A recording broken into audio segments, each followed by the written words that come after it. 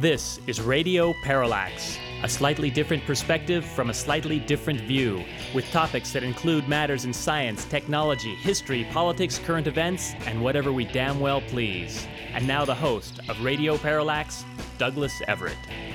Welcome to the program. Every so often on this show, we need to do some catch-up. We have so much material that we try and go through and bring to you that we can't get to all of it, and today is a day where we need to just basically go back and see what we've amassed and talk about it. We may have some other voices on the show, and then again, we may not. Actually, I know we will have at least one new voice. We're pleased to note that America's foremost political comedian, Will Durst, will be joining this show on a regular basis. We expect to bring you a minute or so of his comedy commentary every time we go on the air, and that'll start on today's show.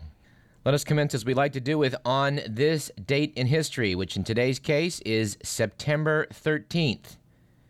On September 13th, 1759, during the French and Indian War, British forces won supremacy in Canada by scaling the heights above Quebec and defeating a French army on the Plains of Abraham. And you know, at some future point, we're going to have to bring fellow public affairs host France Cassing, herself a French-Canadian, on the show to talk a little bit about that. Because I'm pretty sure the French-Canadians are still a bit miffed about this day in history in 1759. On this date in 1814, during the War of 1812, when we mixed it up with the British Canadians, the British fleet bombarded Fort McHenry in Baltimore, inspiring witness Francis Scott Key to write the Star-Spangled Banner, which, as we all know, when it was then added to an old German drinking tune, became the U.S. national anthem. And we cannot say for certain on this program whether ours is the worst national anthem, but one thing's for sure, it's not a good piece of music.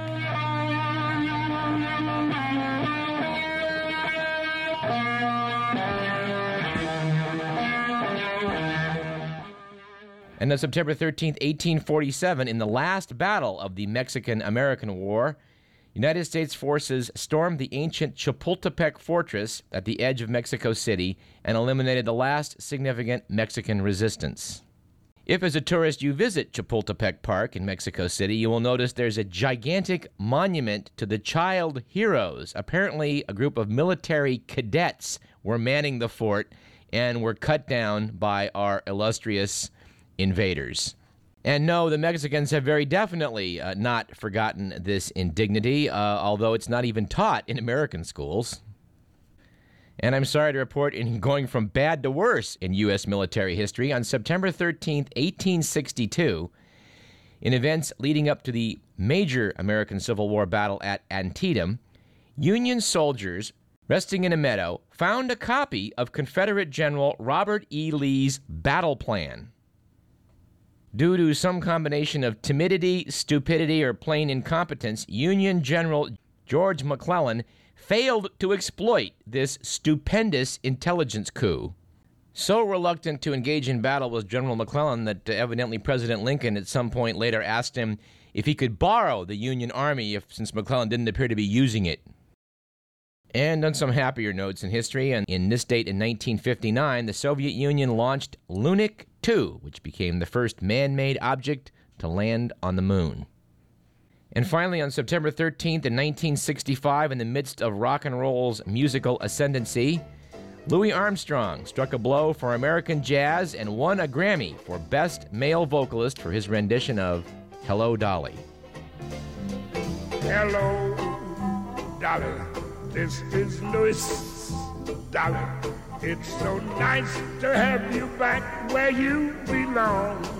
This will give us a chance to plug one of our favorite interviews ever conducted on this program, that with the illustrious Carol Channing, who played the lead in Hello, Dolly for many years on Broadway. We would very much recommend that you go to our website, radioparallax.com, and pull that one out of the archives. We had a lot of fun with Carol Channing. Our old favorite songs from way back when. So take a rap, fellas, find an empty lap. Our quote of the day comes from Alexander Pope, who once said, "A man should never be ashamed to own that he has been in the wrong," which is but saying, in other words, that he is wiser today than he was yesterday. Our quip of the day comes from the immortal Oscar Wilde, who once said, "Man is least himself when he talks in his own person. Give him a mask, and he will tell you the truth." Our joke of the day is as follows.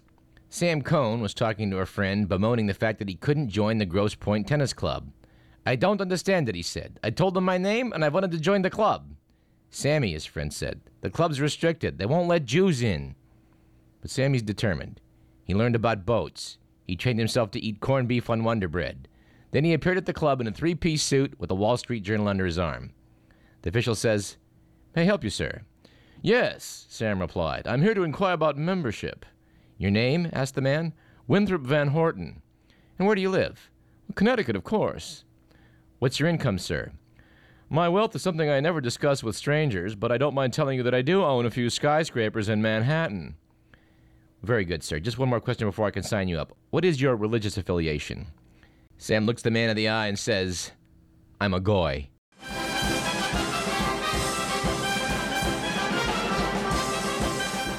And for those who didn't get it, the term goy is the Yiddish word for Gentile.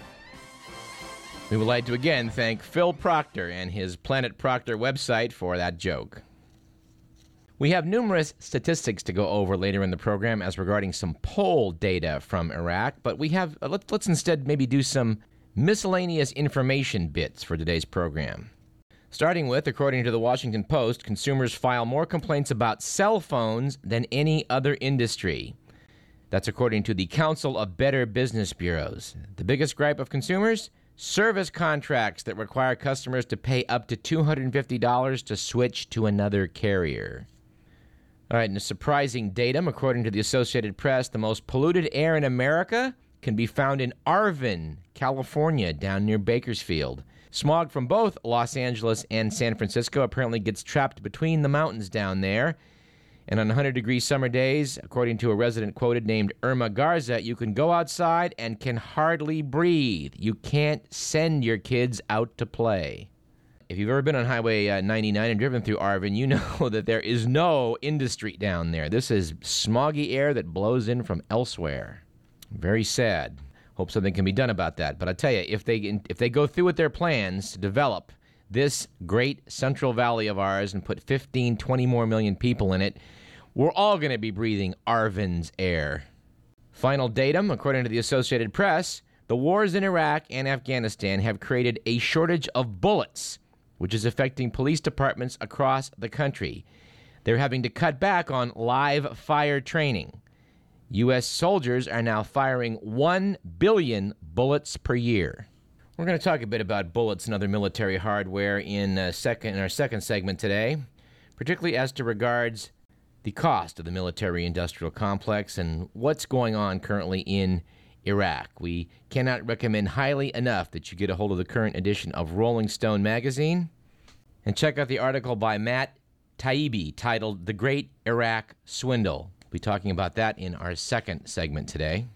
Also about the fact that while all eyes in America were on General Petraeus and his testimony before Congress about how, well, we might need to withdraw a few troops from Iraq, the 6th anniversary of the September 11th attacks came and went. And oh yeah, the mastermind of the attack, Osama bin Laden, still at large 6 years later. We'd refer you to Newsweek magazine's article, He's Still Out There, and also the article by Tom Lassiter and Jonathan S. Landy from the McClatchy newspapers printed in the Bee on September 9th. Describing bin Laden being at large, the article noted that among the factors working in his favor, according to local officials and U.S. analysts, are conservative Muslim tribes with a tradition of protecting guests and a war-torn region of grueling terrain. Also seething anti-Americanism and poor intelligence gathering.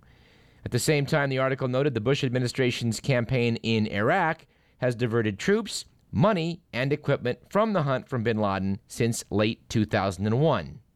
Asked why bin Laden hadn't been caught, a U.S. intelligence official who requested anonymity said, "It's just damn difficult.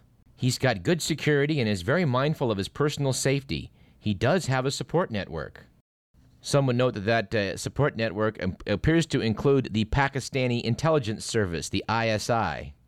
we like to focus in on something we talked about in this program before, the fact that the U.S. had bin Laden surrounded at Tora Bora and elected to not send in U.S. troops. We talked on this program with the CIA man directing the operations, Gary Berntsen.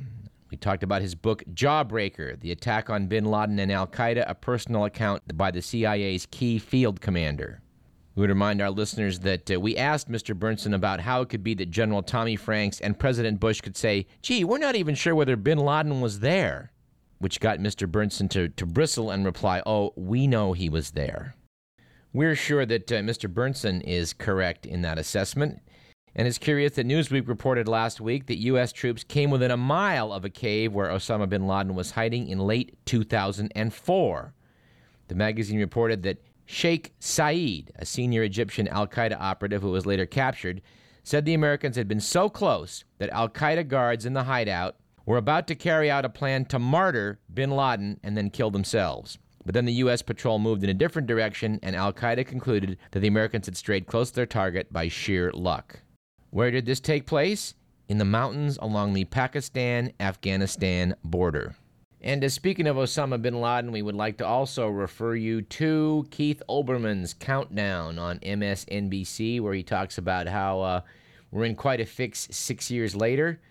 Actually, the title is 6 Years Later, Where Are Those to Blame Now? In discussing Osama bin Laden, Keith Olbermann notes that his reach and recruiting are all benefiting from Bush's war in Iraq, and al-Qaeda's strength today is at a 6-year high. Also, his Afghan allies, the Taliban, are resurgent, planning the death of Americans just 25 miles from Kabul. All the while, bin Laden himself operates freely, unmolested, with his own media operation, thanks to a regional Pakistani truce endorsed by Bush in a region where Bush will not go, cannot go, even if he chooses to. It's worth taking a look at Olbermann's column. It's got a special interactive session on Where Are They Now?, including Karen Hughes, who spoke at UC Davis a few years back. Karen was not fired for her promoting a war in Iraq. In fact, she was promoted, and stunningly promoted, to the task of winning the hearts and minds of the Muslim world. We'd also highly recommend that you take a look at Mother Jones Magazine's description of how the fine art of failure in presidential politics has been transformed in the Bush administration to where you basically fall upward. We'll talk a bit about that on next week's show. But right now, let's do the good, the bad, and the ugly.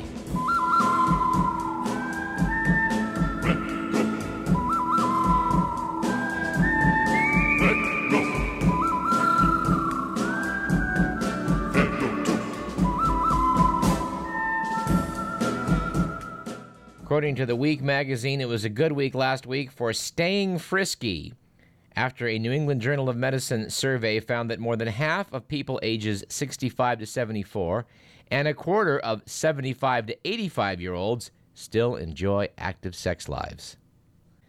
The report notes happily that 1 in 4 people in their 70s and 80s, in fact, reports having sex at least once a week.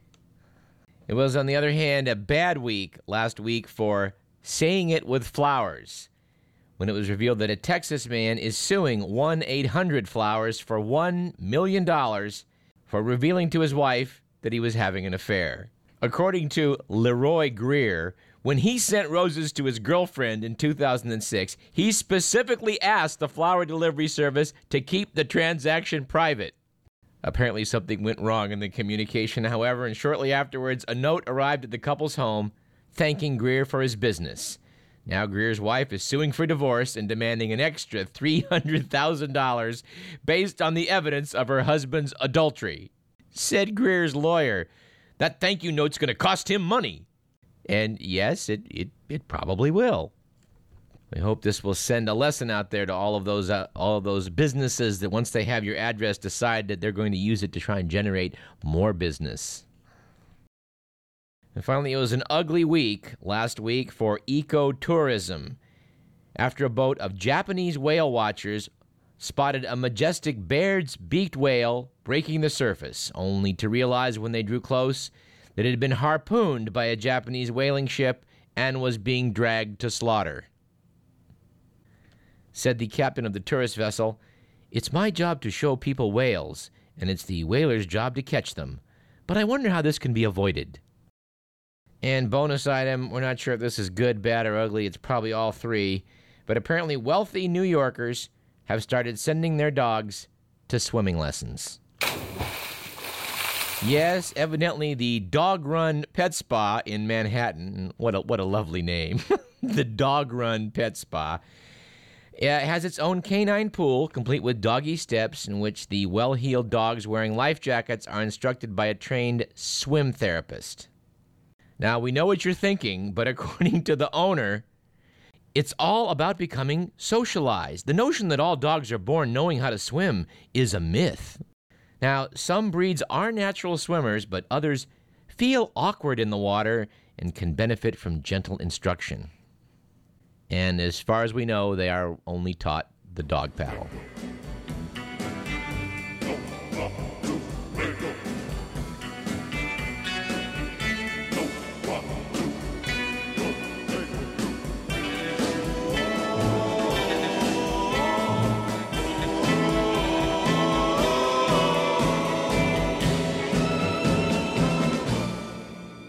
All right, that's the good, the bad, and the ugly. And from, I guess maybe it's the only in Sacramento file, we're not sure, Cosmo Garvin, writing in the Sacramento News and Review, noted last month that Assemblyman Dave Jones, Democrat of Sacramento, is carrying legislation forward in the Assembly that will allow local governments to seize vehicles belonging to those suspected of shopping the streets for illegal drugs and prostitutes. Now, normally we like Dave Jones. He's been on this program, but this strikes us as a bit... The problem, said Dave Jones in a statement, is drive-through delinquency, wherein individuals cruise into poor neighborhoods, commit lewd and dangerous acts, and drive back out. Well, personally, we thought that was kind of the definition of a bad neighborhood. But noted Cosmo Garvin, the city of Sacramento had such an ordinance on the books for years, and in the year 2000, it even nabbed the mayor, now ex-mayor of Folsom, out in North Sacramento, trying to solicit an undercover cop with cash and cocaine. Said Cosmo, the mayor never saw that pickup again.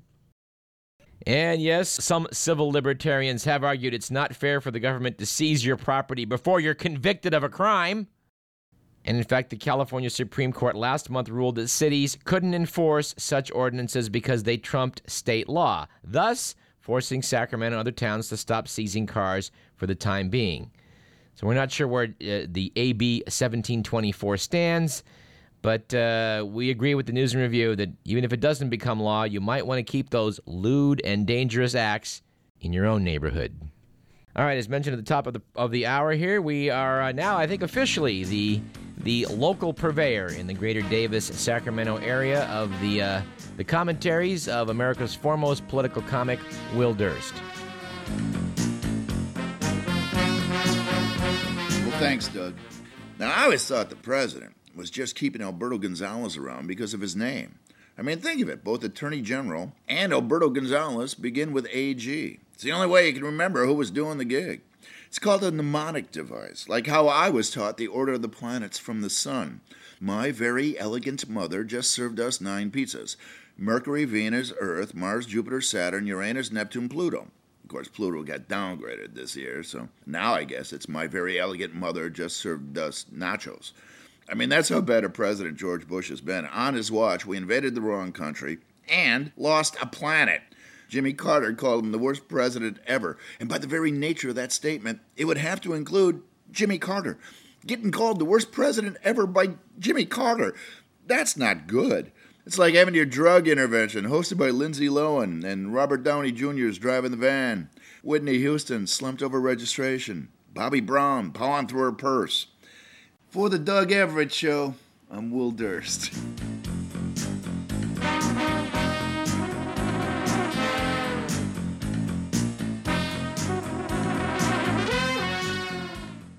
All right, we expect to talk to Will every week like that, and we're very much looking forward to that. He is America's foremost political comic. Now let's close this segment by referring to Allison App Roberts' little piece in the Sacramento Bee this weekend about such things as acrostics and other mnemonic devices that allow you to remember things. That is an acrostic, apparently, that Will just used for the solar system. Now, personally, I think you should just visualize the solar system in your mind. I never used that mnemonic device because you can visualize the different planets. But I guess if you can't visualize it, it is a useful tool. I do think of in medical school learning the mnemonic device. Susie lowers Tommy's pants, then they copulate happily, which of course translates into the 8 carpal bones, the scaphoid, lunate, triquetrum, pisiform, trapezium, trapezoid, capitate, hamate. But I must say, I do find some of these to be of extremely dubious value. For example, the supposed components of the rainbow. Richard of York gave battle in vain. That is a really crappy way to remember red, orange, yellow, green, blue, indigo, violet.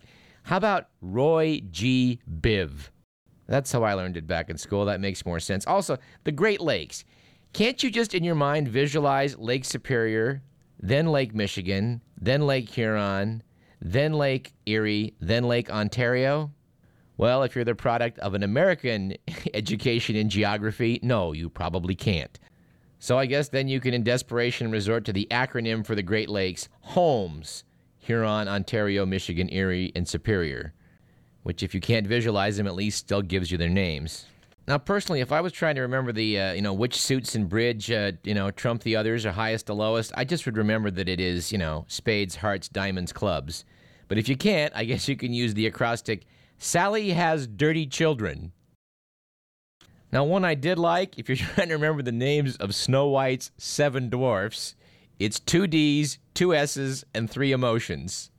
Yeah, Doc and Dopey, Sneezy and Sleepy, and Bashful, Happy, and Grumpy. That's not likely to come up unless you go on Jeopardy, but, it's useful. And I gotta tell you, I just don't think that these 10 valuable amino acids have long preserved life in man is really going to help you remember threonine, tryptophan, valine, arginine, histidine, lysine, phenylalanine, leucine, isoleucine, and methionine. But then again, there's a lot of knowledge out there, whatever can help you, the way that you can remember. In this case, it's described as a partial homonym of the terms for stalactites and stalagmites. And I want to thank my 3rd grade teacher for giving me this one, which was, when the mites come up, the tights come down. We would like to note the contribution of Robin Fox, who brings you, along with Bill Wagman on alternate weeks, the Saturday morning folk show here on KDVS, the way to remember Henry VIII's 6 wives, or at least what happened to them, which was divorced, beheaded, died, divorced, beheaded, lived. Anyway, interesting article in the Bee by Allison App Roberts. It's time to take a break. You're listening to Radio Parallax. I'm Douglas Everett. We'll be back after a few messages. You can look, but you can't touch. I don't think I like you much. Heaven knows what a girl can do. Heaven knows what you've got to prove. I think I'm